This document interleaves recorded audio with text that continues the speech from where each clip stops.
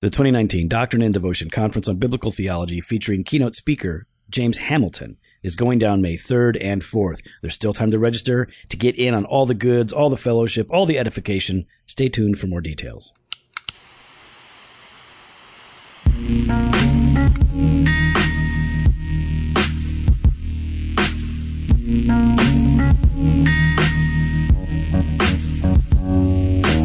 Welcome to Doctrine and Devotion, a podcast exploring Christian faith and practice from a Reformed Baptist perspective. My name is Joe Thorne. I'm the lead pastor of Redeemer Fellowship in St. Charles, Illinois. And I'm Jimmy Fowler, executive pastor at Redeemer Fellowship. How you doing, man? That's great. You walked in, we got set up real quick. Nice day, sun's shining. Oh, yeah. It's been good.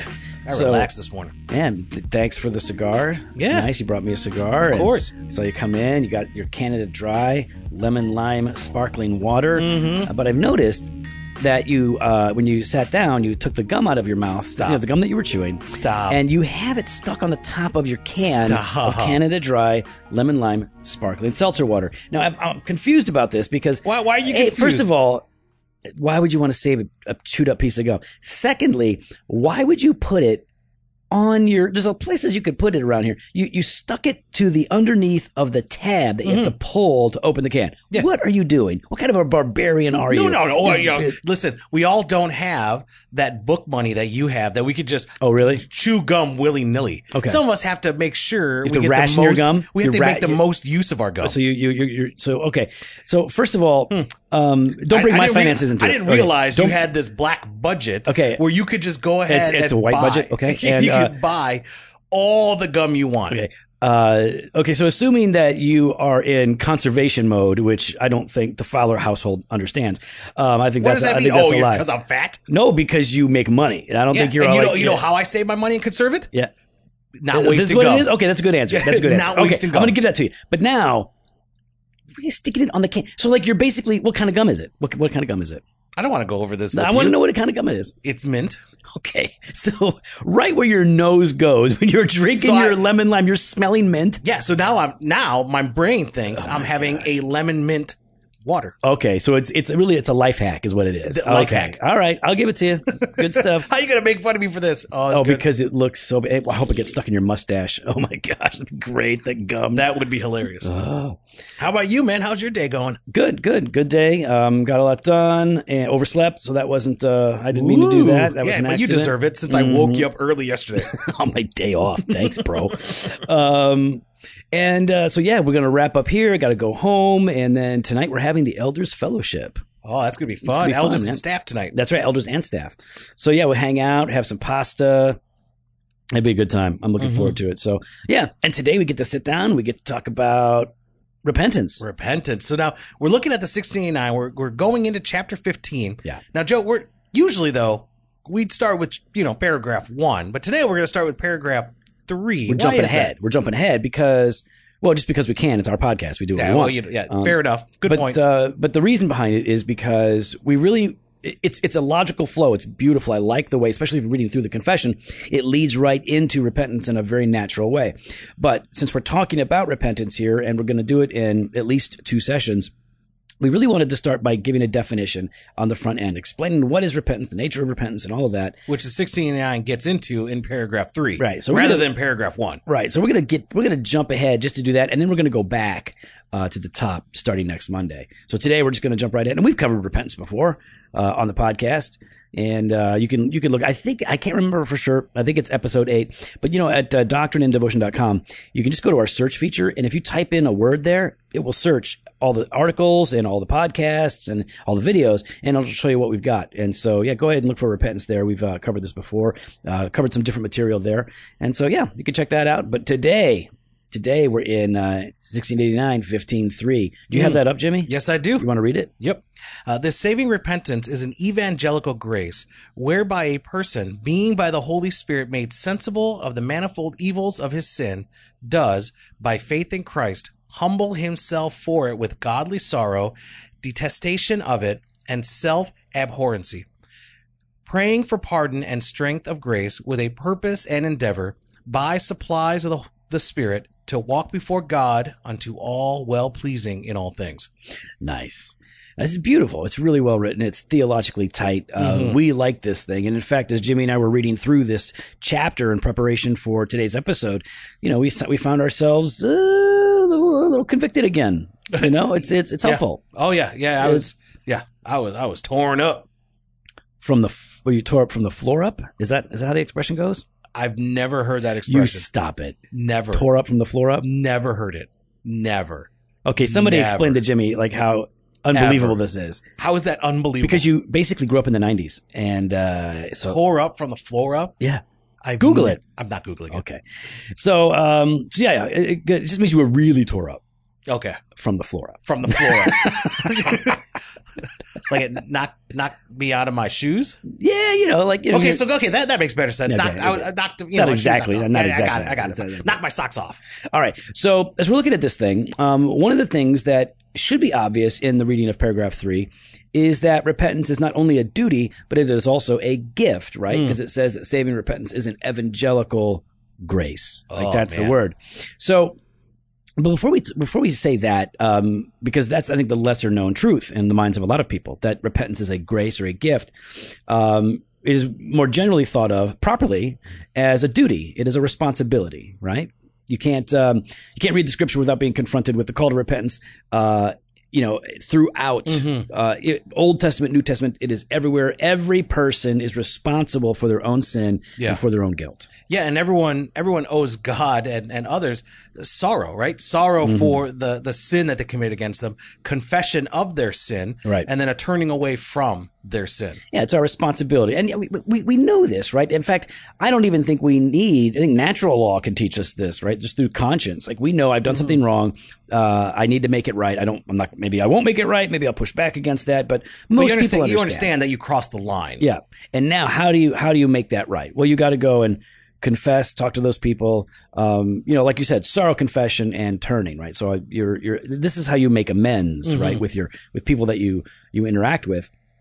And before God, we not only owe that to God, to people, but we also owe this to God in that, he expects, and we're going to talk about this, godly sorrow, godly confession, and legitimate turning. So yes, it is a duty that all people are responsible to perform, but it is also a gift, right? It's an evangelical grace. Yeah, it is a gift in that we would not repent apart from God's gracious working in our hearts, right? Acts 11:8, when they heard these things, they fell silent. And they glorified God, saying, then to the Gentiles also, God has granted repentance that leads to life. So why would God grant repentance, Jimmy? Why would he give repentance to somebody? Well, because in our own natural state, in our depravity, we are unable to attain that. We don't want to repent. We don't desire God. We don't love God. We're not truly evangelically sorry for our sins. Right. And so it is a responsibility that we have, but the moral ability, not the natural ability, but the moral ability of the heart or of the will is so jacked, it's not going to work in that way. So this brings us back to regeneration and all the accompanying saving graces of salvation. So, it is something that God grants because we can't do it. And he is in the business of magnifying himself and glorifying himself. And one of the ways in which he does that is by saving a people for his own possession. So this falls into the ordo salutis, into the order of salvation, right? That the person who is elected is effectually drawn by the Spirit. And what that is in that we include regeneration and faith and repentance, all of this connected to our saving experience.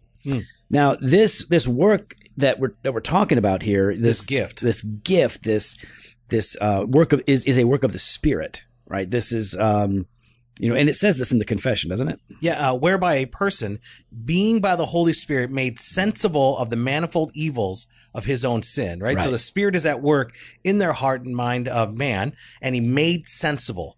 So he like eyes open. Yeah, sees that the manifold evils of his sin, the how horrible it is, and desires to confess. Right. And so this is, the confession says, that this is a work of the Spirit. John 16:8 is one of those passages where Jesus talks about the Spirit will come, and when the Spirit comes, he will convict us of sin. It's one of the things that the Spirit, so it's not just conscience that leads to repentance, right? Conscience doesn't lead to repentance, like an afflicted conscience where you're like, oh, wow, I feel bad about this thing. It is deeper and more profound than that. It is the Spirit that moves upon us to reveal to us all of these things that are included in the work of repentance so that we know what we've done, who we've offended, and how we're supposed to go forward. So, Joe, how would we then, we've been talking about repentance, and we've been saying repentance and repentance. How would we define repentance? Yeah, there's a lot of good definitions out there. Well, the one that we've used before quite a bit, both in our preaching and teaching and even here on the podcast, is Thomas Watson. He's got that great little treatise on repentance that you can buy. It's Banner of Truth publication, or you can even find it online for free, I'm sure. But he defines repentance as a grace of God's Spirit whereby a sinner is inwardly humbled and outwardly conformed. And then he says, for a further amplification, know that repentance is a spiritual medicine made up of 6 ingredients. 6 special ingredients. Yeah, well, because, it's a special kind of grace. Sight of sin, sorrow for sin, confession of sin, shame for sin, hatred of sin, turning from sin. Now, we're not going to walk through all of that, but you can see what Watson is doing here, right? It's a grace of God's Spirit. Yeah. We are inwardly humbled, but outwardly reformed, right? Oh. It's a holistic change that's happening in a person. Yeah. So one can't say that they're inwardly humbled if there's not that outward reformation, right? And vice versa, right? Just because someone is outwardly, but their heart's not in it, then that's not true. Still repentance. Not true. I used to know this woman. I guess I used to because I've been years since I've talked to her, but she had this habit of sort of defending people who were doing really messed up things and whose lives were just spiraling out of control. And she would say, they have a good heart. And it's like, okay, I think I understand what she was trying to say, which was, they're not all bad. Like they're sweet in certain areas. They demonstrate kindness in others, but that can easily be a way of sort of dismissing the external realities of an internally corrupt heart. Like, oh, no. His heart on the inside is fine. You just can't tell by the outside. You're also dismissing their need of the gospel. Yeah, right? Potentially. Yeah. I mean, it's like, well, if my heart is fine, then I don't really need to worry what's about the point? So then we also have things like the Baptist Catechism, right, Jimmy? And question 94. Yeah, question 94. What is repentance unto life? Right? The answer: repentance unto life is a saving grace, whereby a sinner, out of a true sense of his sin and apprehension of the mercy of God in Christ, does, with grief and hatred of his sin, turn from it unto God, with full purpose of and endeavor after new obedience. Ooh, that's such a good one. Oh, that's so compact. I love that. Yeah, that's the best definition out there in my mind. It's really, really good. And of course, we say it's from the Baptist Catechism. We lifted it from the Westminster Shorter Catechism. But you get the idea of what we're talking about when we're talking about repentance here, right? It's a grace of God, internal change, external change. And this one's really clear. Now, what is in this definition is unpacked in the 1689, and we're going to talk about that here in just a minute. But Jimmy, before we do, let's just give people the lowdown on the conference. It's coming up. Goodness. The Doctrine and Devotion Conference on Biblical Theology. I'm pumped. I'm excited. Yeah, it's turning out really great, man. You've already seen. We've got lots of people are coming. We've got we still have room for registrants. So if you want to register, go to doctrineanddevotion.com/conference.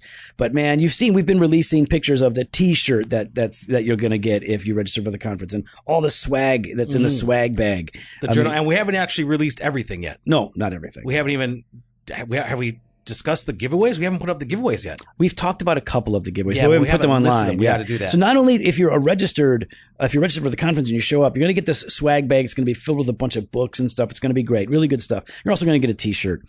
But then while you are at the conference, we're going to be giving away a lot of stuff live right there that isn't a part of the swag bag. That's going to be fun. That's going to be good. So we've only got 400 sets of swag. You want to head on over to doctrinedevotion.com/conference, register, get in on one of the great breakout sessions, and make sure as you're doing your travel plans, you've got time for one of the after parties. So we're going to be listing those details on the website. Obviously, one is going to be La Vida. People know that. So Joe will be over at La Vida.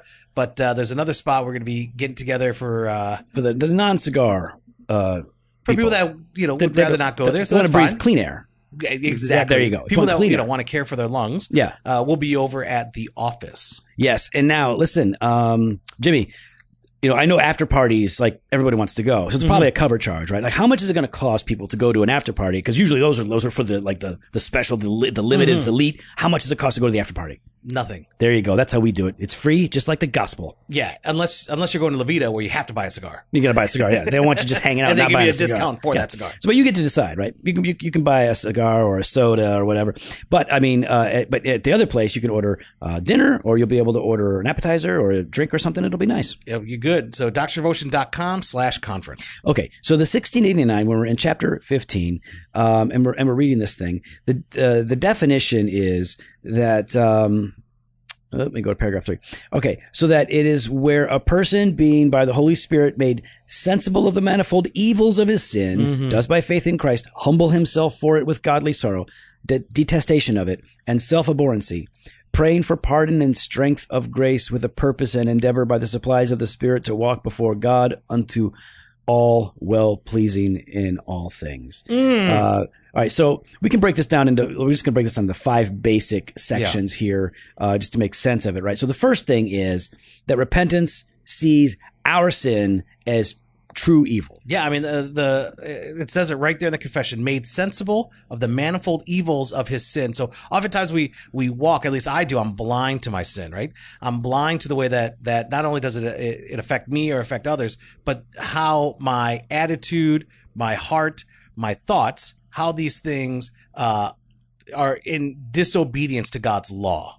Yeah, and that's we're talking when we say that. Like, listen, repentance is when we begin to see our sin as truly evil. It means that we're no longer justifying the presence of our sin. We're no longer softening the nature of our sin. We're not trying to make excuses of our sin. Right. So it's like you recognize, like, listen, what I did. Sure, you had reasons for what you did, but your reasons were ultimately not worth it. They were inappropriate. They may have felt right. But your reasoning for your sin is folly, and until you see that your sin is evil, it's impossible to repent, because true repentance is going to be rooted in our response to God, not just in our response to people. So it has to be rooted in that. And I mean, this is a hard word. That word evil is a hard word. Yeah. To say, like, I recognize my sin as evil does a few things, doesn't it? It's like I won't be overly focused on other people's failures if I see my sin as evil. I think it's easy to see other people's sins as evil, especially if those sins are different than our sins. Yeah. Or we look at people who've done something really bad. Okay, so there's a famous former pastor that was fired here locally. We've talked about him before. And it's easy for me as a pastor, or for Jimmy as a pastor, to look at him and his failures and go, what an unbelievable demonstration of evil and wickedness, and to be mad about it or sad about it, right? But it's not wrong to see that and to recognize it and learn from it. But yeah, there's a righteous anger there. Yeah. But I definitely need to see that my sin is evil, and that while maybe I haven't fallen in those particular ways, in and of myself, I am still a wicked person who has done wicked things, who deserves condemnation. But by God's grace, He has led us into repentance. So there's a quote from A.W. Pink on this, where he says, evangelical repentance is a hard apprehension of the exceeding sinfulness of sin. It's a really good book by Ralph Venning, a Puritan, Ralph Venning, and it's called The Sinfulness of Sin. One of my wife's favorite Puritan books. I remember when she was reading it back in the day.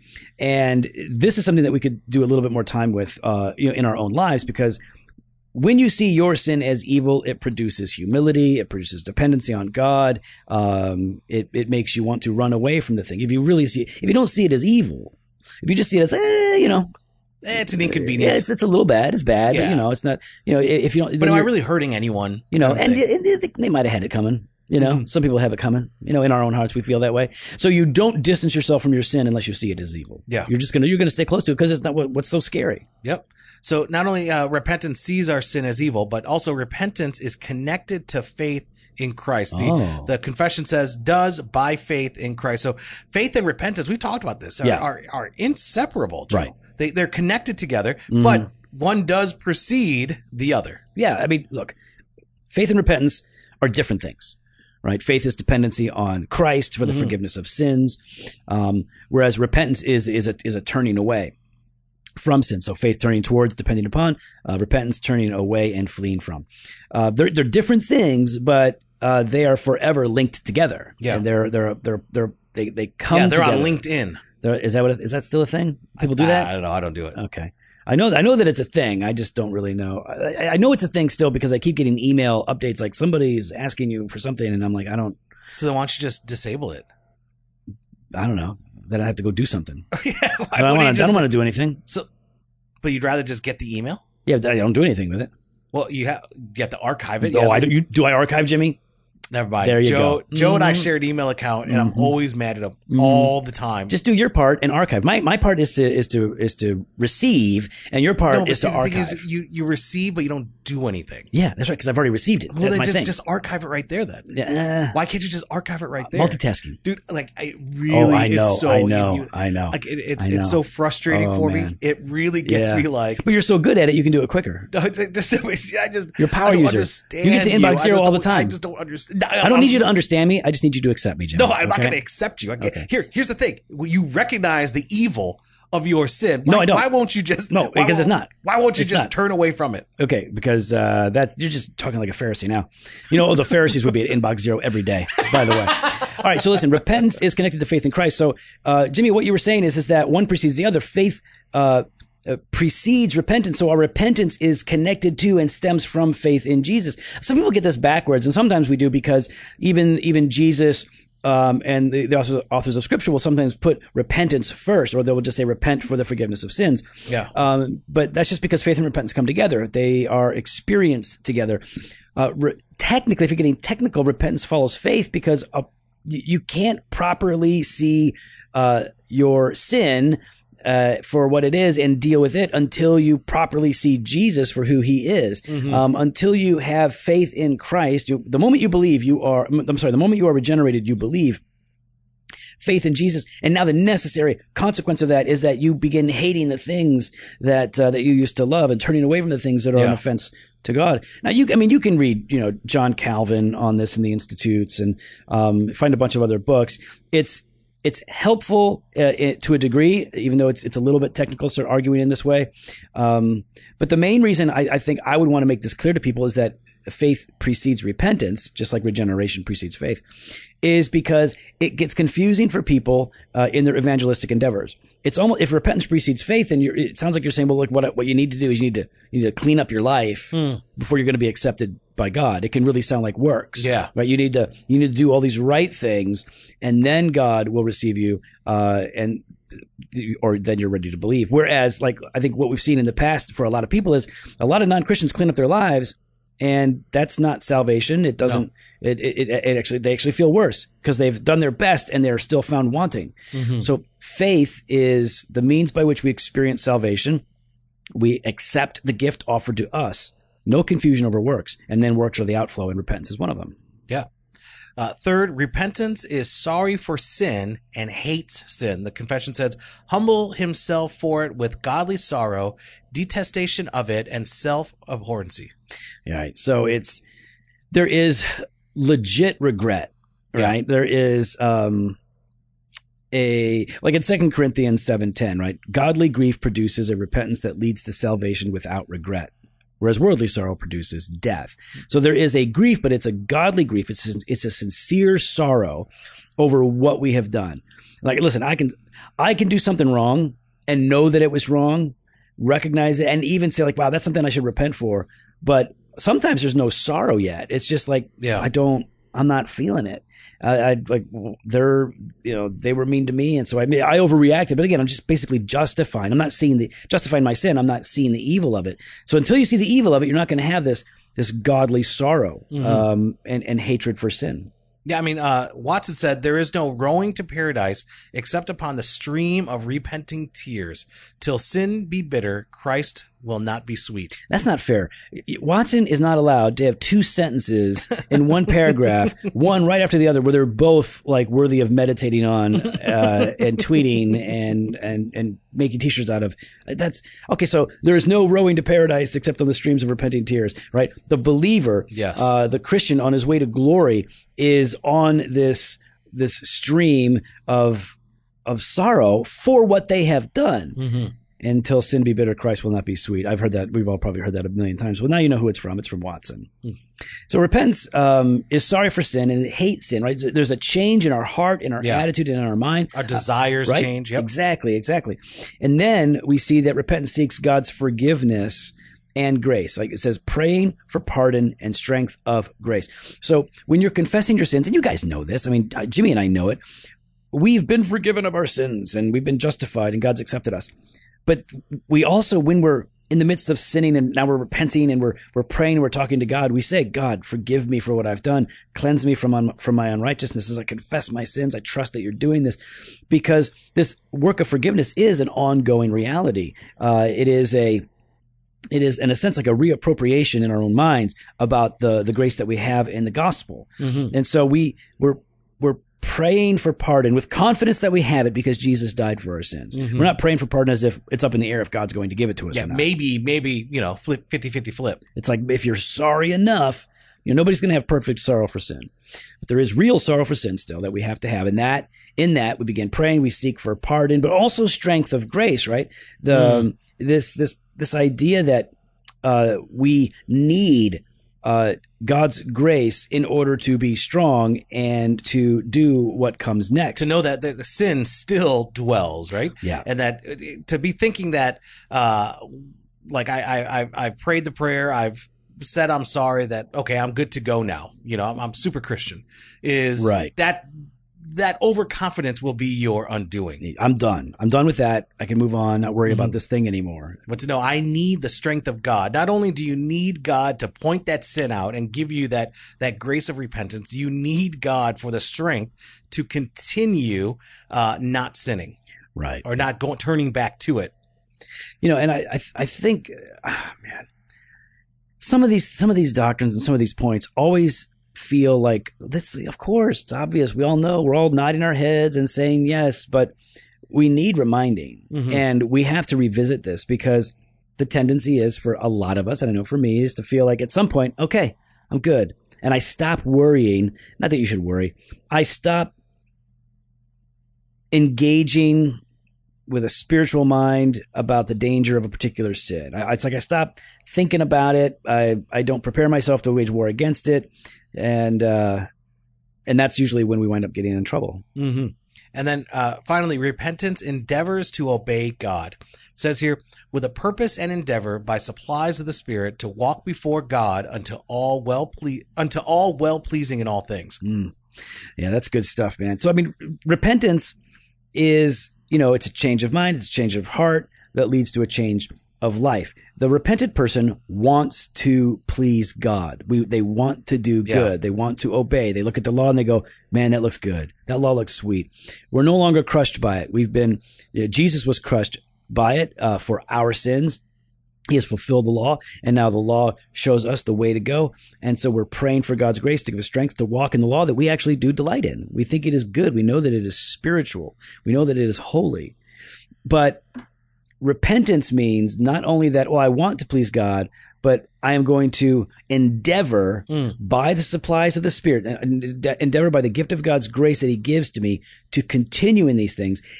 So number one, there's an endeavor, right? There's this attempt to live a godly life. So it doesn't just happen by accident. And it's an endeavor. It's not a perfection, right? It's not something that you're going to do perfectly. So endeavoring by the grace of God to walk before God as well-pleasing. Now, I came across this quote by James Montgomery Boyce. Yeah, boys! Yeah, this is the Presbyterian Boyce, not the Baptist Boyce. It's James Pettigrew Boyce, who founded Southern Seminary in 1859. And now this is the James Montgomery Boyce, who founded the Alliance of Confessing Evangelicals. He passed away, I don't know, maybe 20 years ago. I don't remember. But a brilliant guy, wrote a great book, a number of books. Foundations of the Christian Faith is one that I recommend to everybody. Listen to what he says about this as it relates to repentance, being sort of repentance and the awareness of our sin being an ongoing aspect of who we are. He says, we need a confession that is something like the line repeated by each of the participants at a meeting of Alcoholics Anonymous. Quote, my name is Joe, and I'm an alcoholic, right? That's how they introduce themselves to one another in those meetings. Well, he says, never mind that the speaker may not have had a drink in 10 years. His past is always before him. And the only way he is able to stay sober is by remembering not merely what he was, but what he is. I have a good friend with whom I meet most weeks, and one thing he has shared with me is that he never begins a prayer without saying something like, Lord, I am a sinner. I sin all the time in my thoughts and in what I do. I need your forgiveness always, and I ask for it now. So, yeah, it's like the addict understands I am an addict. Right, by nature, like this is something that is true of me, and so I've got to fight against it. Yeah, and us as sinners need to realize we are naughty by nature. Ooh, not because I hate you, right? But I don't know the rest. I was waiting for you. Yeah. So listen, this is what we're talking about when we're talking about repentance, and this is why the Catechism is so good, right? Because it summarizes the whole. Repentance unto life is a saving grace, whereby a sinner, out of a true sense of his sin and apprehension of the mercy of God in Christ, does with grief and hatred of his sin turn from it unto God, with full purpose of and endeavor after new obedience. And that's what's exciting about repentance, right? Repentance should be an exciting time. It's not just a time of mourning over your sin, because it's the beginning of something new. It's the beginning of new obedience, fresh wind, fresh fire. No, not the last. Okay. So the point is that it's, like, wow, I've really screwed up. I've done the wrong thing. But listen, God not only continues to forgive me, he not only continues to cleanse me, but he also continues to empower me and then call me to walk in this way. And so now there is a renewed sense of obedience in my turning away from my sin. Like, you can honor God in your life coming out of a disaster, coming out of something terrible. You can not just do the right thing, but there should be an excitement that, like, wow, I'm actually going to walk in the ways of God, and it'll please him because it stems from faith and it's his working in me. It's not like God. See, here's how I think. People wrongly think about it like this. People think, okay, I've really messed up and I'm going to repent and now I'm going to do what's right. And as you begin to do what's right, you're constantly thinking, yeah, but I haven't proven myself yet to God. He's probably not enjoying this thing that I'm doing right now because I'm coming out of such a bad frame. It doesn't work that way. God rejoices in your works, in your obedience, however imperfect they are, when they stem from faith. Right? Without faith, it's impossible to please God. But with faith, you can please God. And Christ perfects the works that you offer so that they are perfect anyways. So this is what repentance is. Internal change, external change. But it's important for us, especially those of us in, the Reformed tradition, or those of us who are very theologically interested or curious, that we are doers of repentance and not just, knowers of repentance. Yeah. Right. It's easy for us to like, I got the catechism memorized, and which is cool. And it's helpful, and God can use it. And I know all about it. I can teach on it. I can lecture on it. We can do a podcast on it. It's not enough to, know about repentance. We have to be practitioners of repentance. And even then, if we're going to be practitioners of repentance, if we're going to be true repenters, we have to be sure that our repentance is the right kind of repentance, because we've talked about this before as well. There are two basic kinds of repentance, and you see this reflected in Scripture. Yeah, I mean, you kind of touched on it earlier in 2 Corinthians 7:10. For godly grief produces a repentance that leads to salvation without regret, whereas worldly grief produces death. So we've got one here that goes unto life and one that goes unto death. So we need to know and be careful and to watch ourselves that we don't fall into that wrong kind of repentance. And it's easy to, because, one is easier than the other. One feels better than the other. Now, the way that it's been talked about historically among the Reformed tradition, John Calvin, the Puritans after, is they talk about legal repentance and evangelical repentance. And legal repentance is a turning away from sin, right? Okay. It is you see what you've done and you turn away from it and you start to do the right things, right? But this kind of repentance is not the kind of repentance we see in the Bible. This is occasional, it is self-interested, and it is external. Yeah. So when we say that it is occasional, legal repentance is occasional, means that this is not the norm of your life. No. It is when a situation, a circumstance is intense enough, sensitive enough, dire enough that warrants for you on this occasion to change your behavior. It's like a crisis or something critical, right? Yeah, it's a crisis moment. Which kind of leads into number 2, right? This kind of legal repentance is self-interested, right? It's not necessarily about how have I affected others, or more importantly, how I've broken God's law. Right. It's about, I don't like this thing that's happening to me. I got busted. Yeah. And now I'm going to jail. I feel really, oh Lord, please no, kind of a thing, right? Or I'm embarrassed because my wife found out what I did. Yeah. Or my kids saw me do this thing, or my friends witnessed me doing this thing. And so there's a sense of embarrassment and shame that can move a person to change their life or clean up their life. But it's purely because of how it affects them. Yeah. So it's you talk about it's legal, or in the sense that it's legal, it's occasional, it's self-interested, but it's also just external. Right. Real repentance, as we've already seen, is inward. It's a work of the Spirit. It is not just behavior modification. Correct. It is heart change, character transformation. So legal repentance is easy. It is common. It is everywhere. It is and as a pastor of a church, people are doing it around you. Of course. And so we are doing it. That. Yeah. We got to identify it in us. We got to be able to help people see that they are doing it as well. And we're not suggesting that you walk around, with a checklist and, No, I am. Are you really doing that? I am suggesting. Do you start with the younger folk or the older folk? Older always. Really? How come? They don't have much time. There it is. I knew you were going to say that. You're a terrible person. You're a terrible person. You're trying to get them ready for heaven, though. It's good. That's what I'm trying to do. See, okay. It's about them.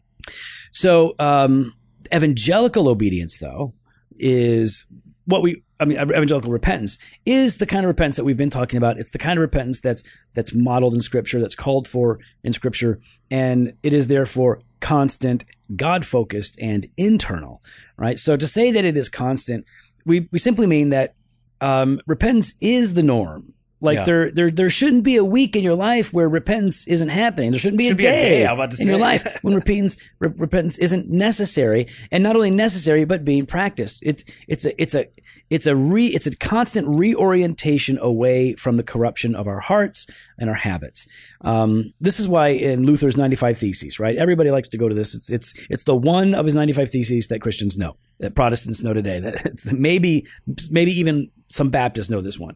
The first of his 95 Theses was, when our Lord and Master Jesus Christ said repent, he meant that the entire life of believers should be one of repentance. So it's not a punctiliar one-time thing. It's not an occasional thing.